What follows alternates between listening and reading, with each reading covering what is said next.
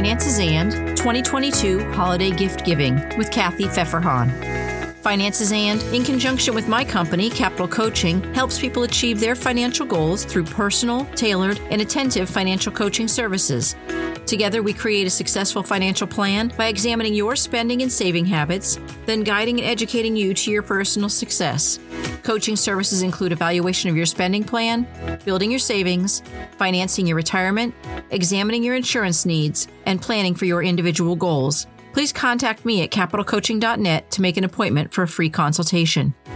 Before I start this week's topic, I wanted to mention a few things. The first is that the Social Security Administration is now going to raise its cost of living benefit in 2023. The benefits paid out monthly will go up about 8.7%. An average check will go up around $145 a month.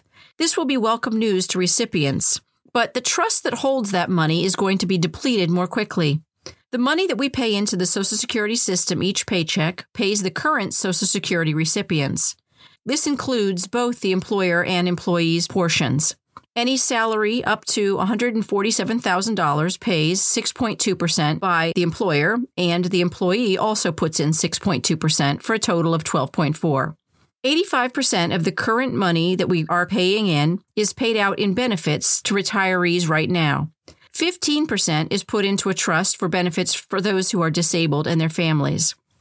It's expected that in 2023, the Social Security Administration will run out of excess money and will only be able to pay 77% of current benefits. The new COLA at 8.7% is a big part of this. To find out more about how we can help keep Social Security solvent, listen to episode 92 called Social Security.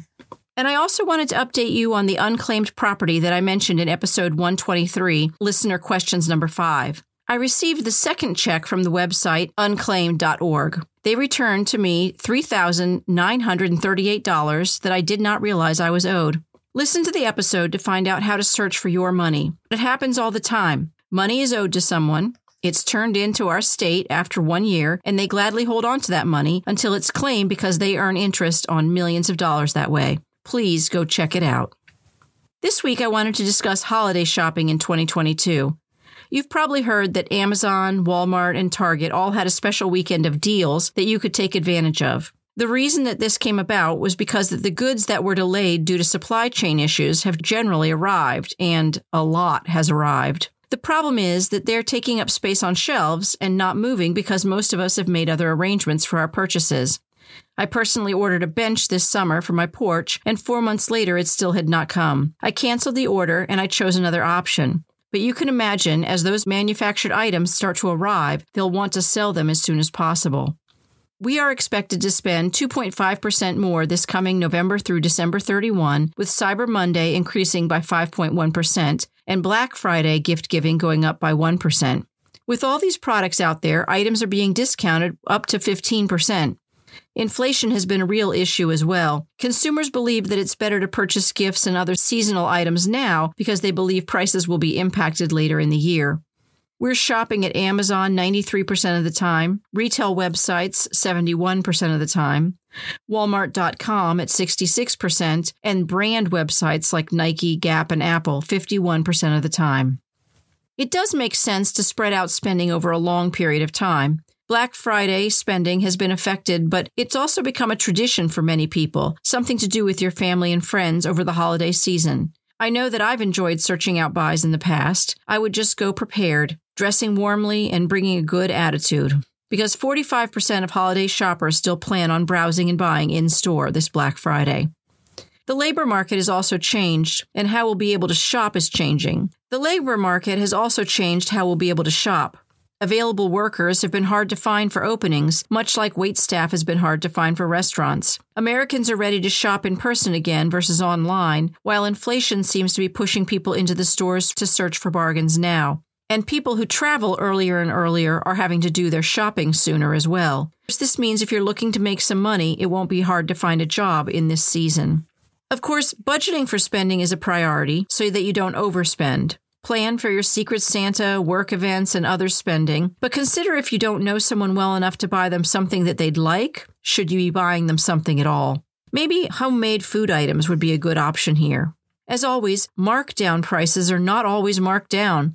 The tags are meant to make you feel like it's a $240 coat for $99. It may be, but it may also be the way the tags were created to make you feel that way.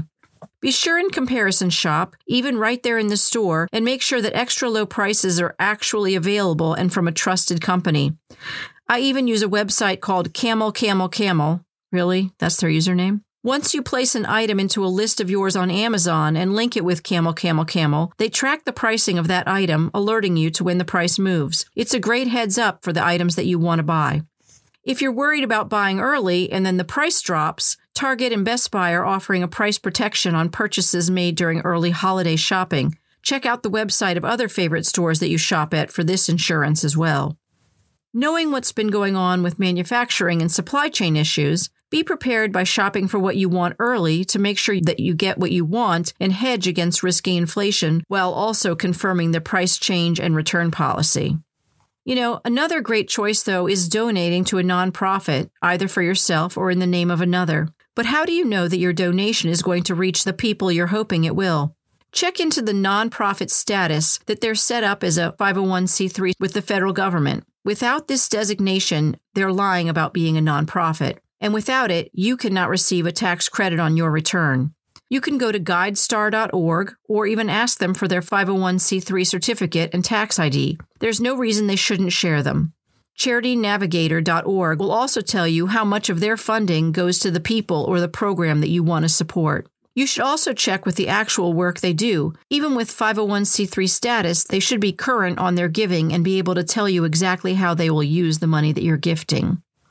Another option is giving your time. Maybe you can't or don't want to make a financial donation. Volunteering is a great option. It's also so rewarding to see the people that you're helping.